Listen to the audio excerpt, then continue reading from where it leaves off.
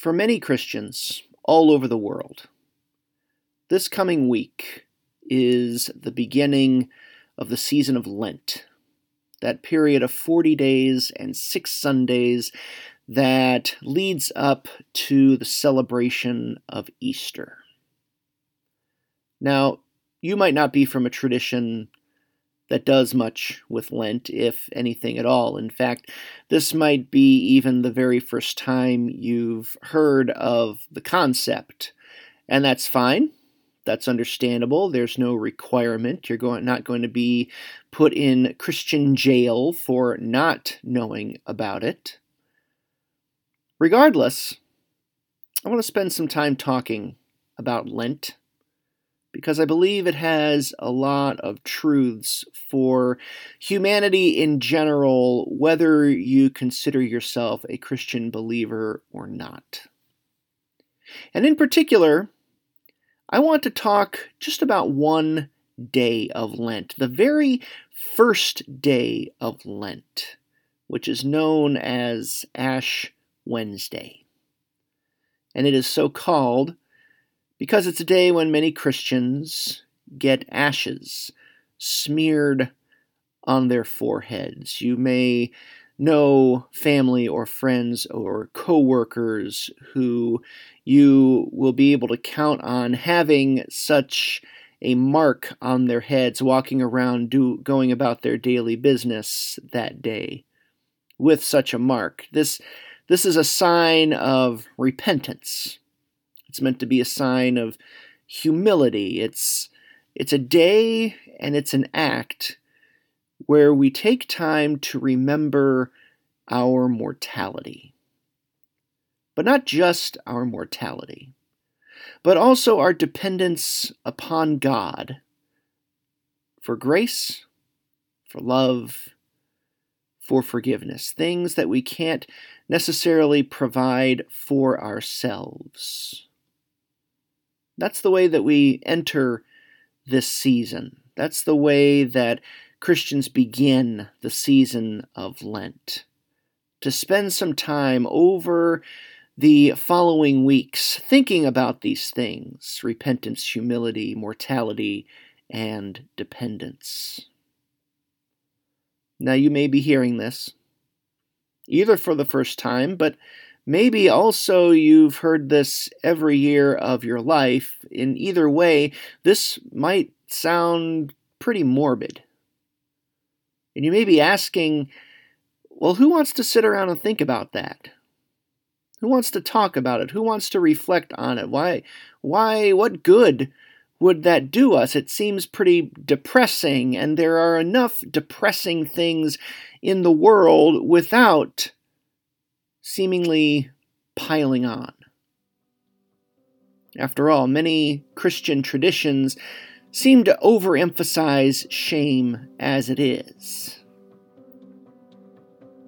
But I want to say, I think there's still a special place for Ash Wednesday. And I want to talk a little bit about how this message is still worthwhile. Welcome to the Coffee House Contemplative Podcast.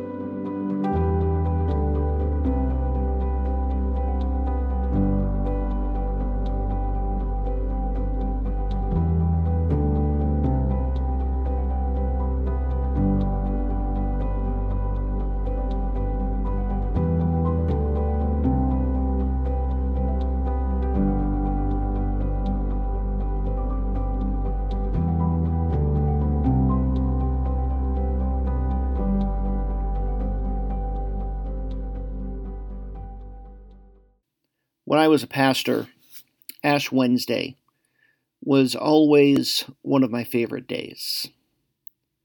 I always appreciated the simplicity of the day. There was a straightforwardness to it that was comforting. It was a time to usher in a much longer and somewhat more complex time of planning and preparation. But Ash Wednesday in and of itself was pretty simple. The message, the preparation, the observation. How much more basic could you get than standing up with a little bowl full of ashes and telling people, you are dust. To dust you shall return. And that was really all there was to it. The action was simple. The preparation was pretty simple. And in many churches and traditions that will observe this day, there is a designated set of scripture texts that tend to be heard every year. Maybe there's a little bit of a rotation, but there are 3 or 4 that in many mainline traditions in particular, you can pretty well count on hearing. And so for this episode, to help us think about Ash Wednesday, I want to focus on a couple of these scripture texts, to think about them and to think about what they have to say to us, and to extract from them some general spiritual and also just plain human truths. So if you'll indulge me, that's what I plan to do over the course of the next, 15, 20, 25, however long it takes for us to reach the end. So the first one that I want to talk about comes from a little book toward the end of the Hebrew Scriptures called Joel. Joel is a prophetic book. It is a book that focuses on the words that attribute words to a prophet named Joel. And in particular, the passage that tends to be read and heard on Ash Wednesday comes from chapter 2, verses 12 to 17. And the key phrase that has long fascinated me in this passage is when the prophet, or God through the prophet, says, "Rend your hearts and not your clothing." A sign of repentance, not just an outward one. God wants more than just an outward sign, that being rending your clothing. It's easy to rend clothing. You can just put on a new shirt the next day, or in their case, a new garment, a new robe, a new cloak. It's an outside showing of piety that's easy to replace, easy to cover up, easy to wash away. But the call here is to rend your hearts instead of your clothing. A rended heart? That's way more inward. And it's meant to lead to change. It starts with being broken, but then, after the breaking, after the rending, comes the mending. So I want to think about those 2 words. First, the rending, and then the mending. So first, the rending. As I mentioned in the introduction, seasons like this, days like this, they can make us uncomfortable. This is a time when Christians especially focus on the cross. And when you think about a typical cross, not a modern one that's made of metal and is all shiny, you can go down to your corner Bible bookstore and get, along with some little ceramic praying hands. No, when you think about a true cross, what a cross might have looked like and felt like back in Jesus' time, you think there would have been a lot of rough edges. And it was a symbol of humiliation. It was not just a symbol, but an instrument of oppression, an instrument of torture, and ultimately an instrument of death. So to face the cross is to face all of that ugliness without polishing it up. This is also a season and a day of self-examination. I've mentioned humility already. It's a time of humility. It's a time to be honest with ourselves, to face ourselves, and not only ourselves, but that includes the dark corners of ourselves that we wish would stay hidden.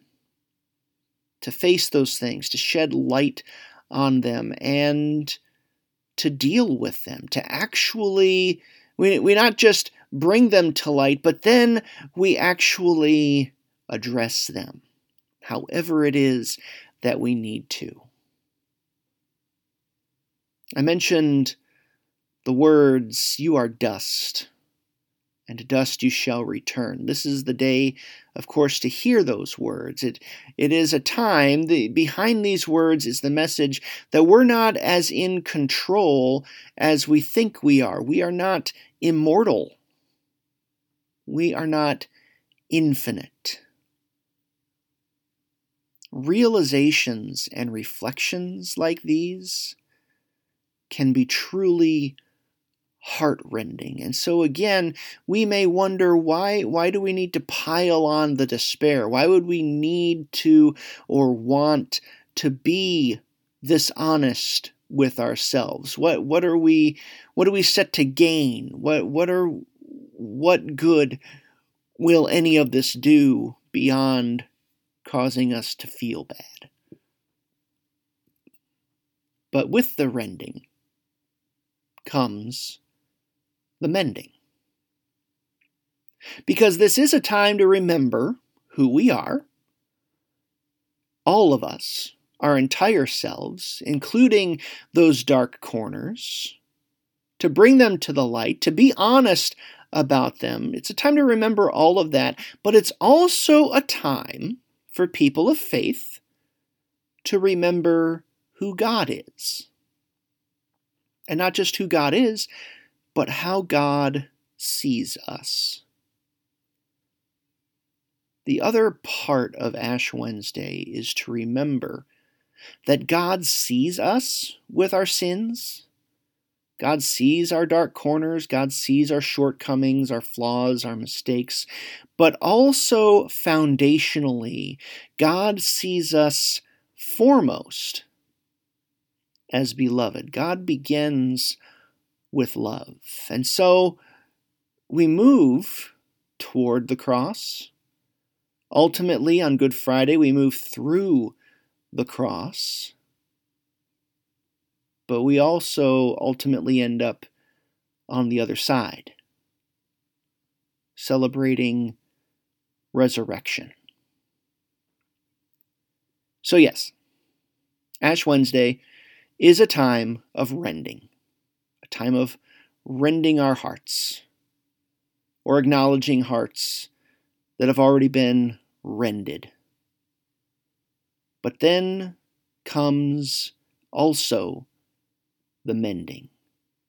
Then also comes new life. When we are upfront and honest about something we've done, something we're trying to keep in the dark, when we bring that to the light, that begins the process of transformation, of renewal, of restoration. And Ash Wednesday is about that as much as anything else.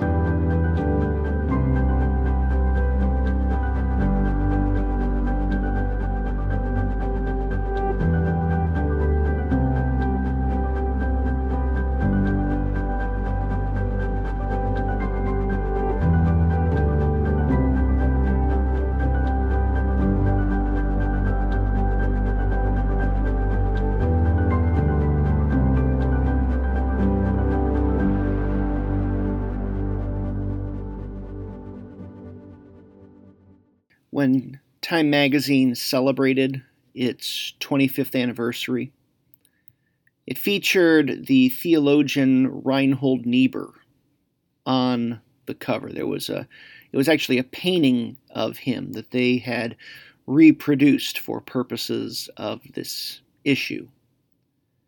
And underneath this picture was probably the more striking feature of the cover. Niebuhr, in that era, was considered, he was a well-respected theologian beyond the church. There was a reason that he was on the cover. He was very well respected as a public figure, and people listened to what he had to say. And so the more striking feature of the cover was a concept that Niebuhr had long championed. There was a caption that said, "Man's story is not a success story."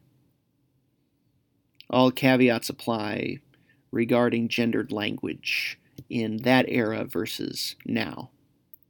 Man's story, people's story, humanity's story is not a success story. Back when this cover ran, it was just after World War II. The world had been given the news of some 13 million people murdered during the Holocaust. It had seen the effects of 2 atomic bombs dropped in Japan. So even with all of that background and that context, to read that quote today, many people may see that as strange. Humanity's story is not a success story? Sure it is. Look at us. Look all around us. Look how far we've come. Look at all of our advancements in technology, all our advancements in communication, all our advancements in our ability to access information. How could anyone possibly say that we haven't been successful? Well, as of this podcast's recording, war has erupted in Ukraine, and the entire world is anxious about what it means and about where it might lead. Not just for the immediate parties involved, but how that will have a ripple effect on everyone else. There has been a continued uptick in rhetoric against people who identify as trans. There have been bannings and even in some places burnings of popular books that are considered offensive to our delicate sensibilities. And there in general has been a monsoon, a tsunami, a hurricane of propaganda and of falsehoods. There is as much misinformation in the world as there is information. Oh yeah, and by the way, we're still in a damn pandemic. So, how could anyone possibly say that humanity's story is not a success story? Well, turns out the case against it is pretty strong. But let's think about the meaning of the word failure. Even in the midst of all this technological advancement, we've still failed often, and at times spectacular, and at times intentional fashion, to love God, to love creation, to love our neighbor. Some aspects of the technology that we think is so great has actually alienated us further from one another. All of that misinformation that has divided families and friends and churches and other community spaces. We have less human contact with one another, let alone anything resembling real relationship or empathy, but we have also siloed ourselves ideologically in more and more extreme ways.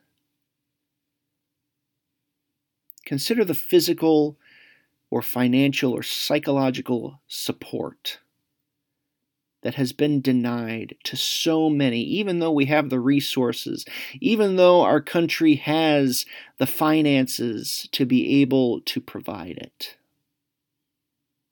Consider how often human beings react with irrational fear toward those who are different from them, even to the point of violence.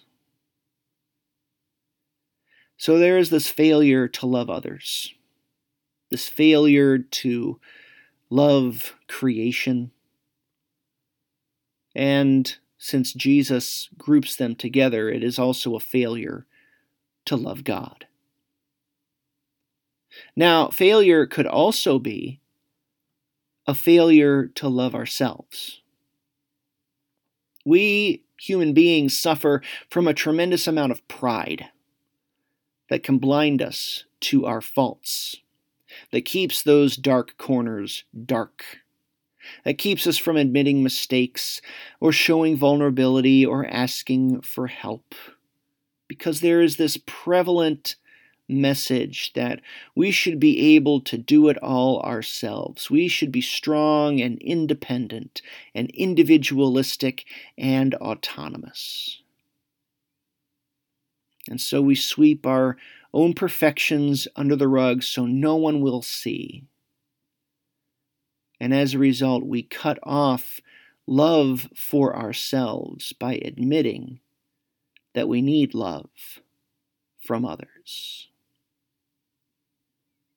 So all of that brings me to the other Bible passage that I want to talk a little bit about.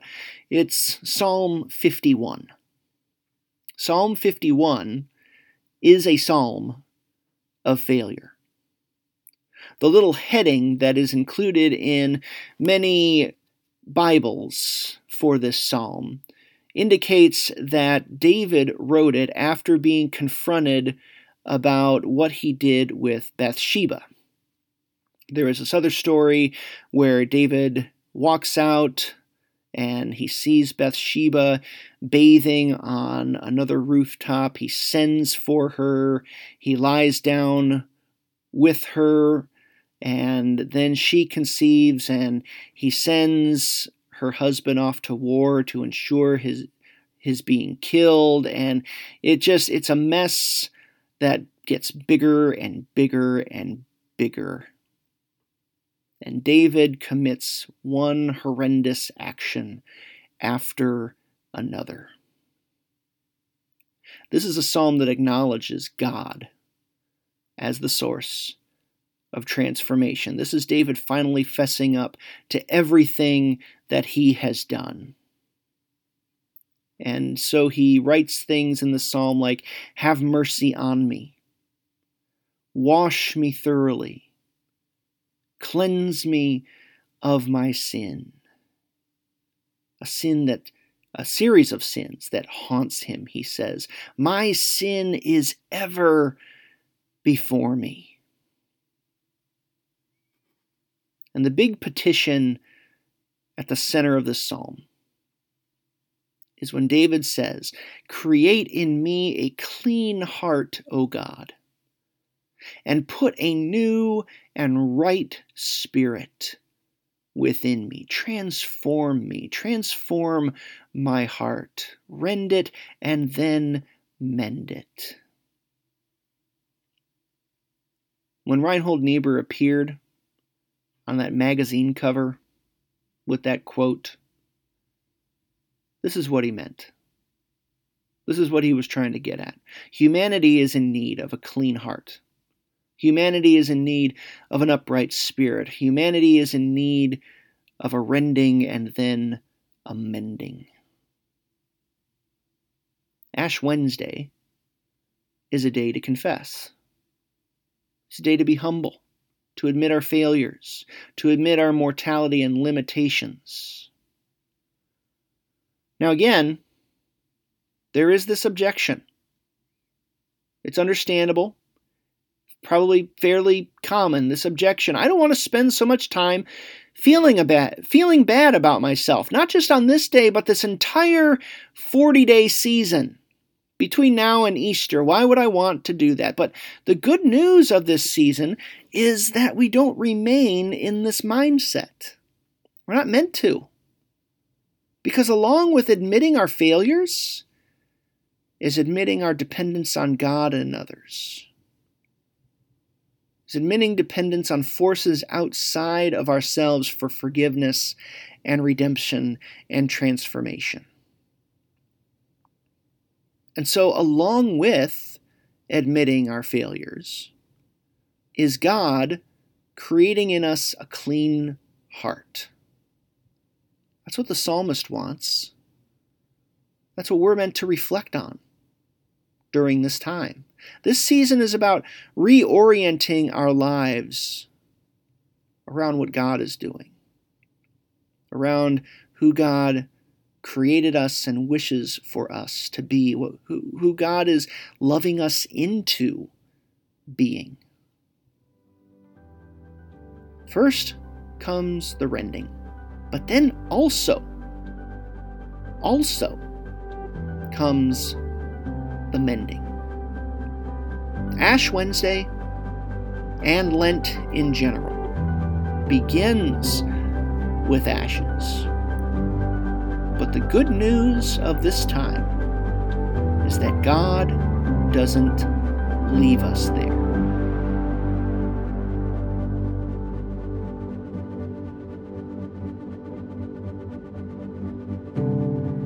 Thank you for listening to the Coffee House Contemplative Podcast. I'm Jeff Nelson. You can find more about my writing, including my 4 books, at jeffreyanelson.com. You can also find me on social media, facebook.com/RevJeffNelson, and I'm at Bold Roast Rev on both Twitter and Instagram. Have a great week.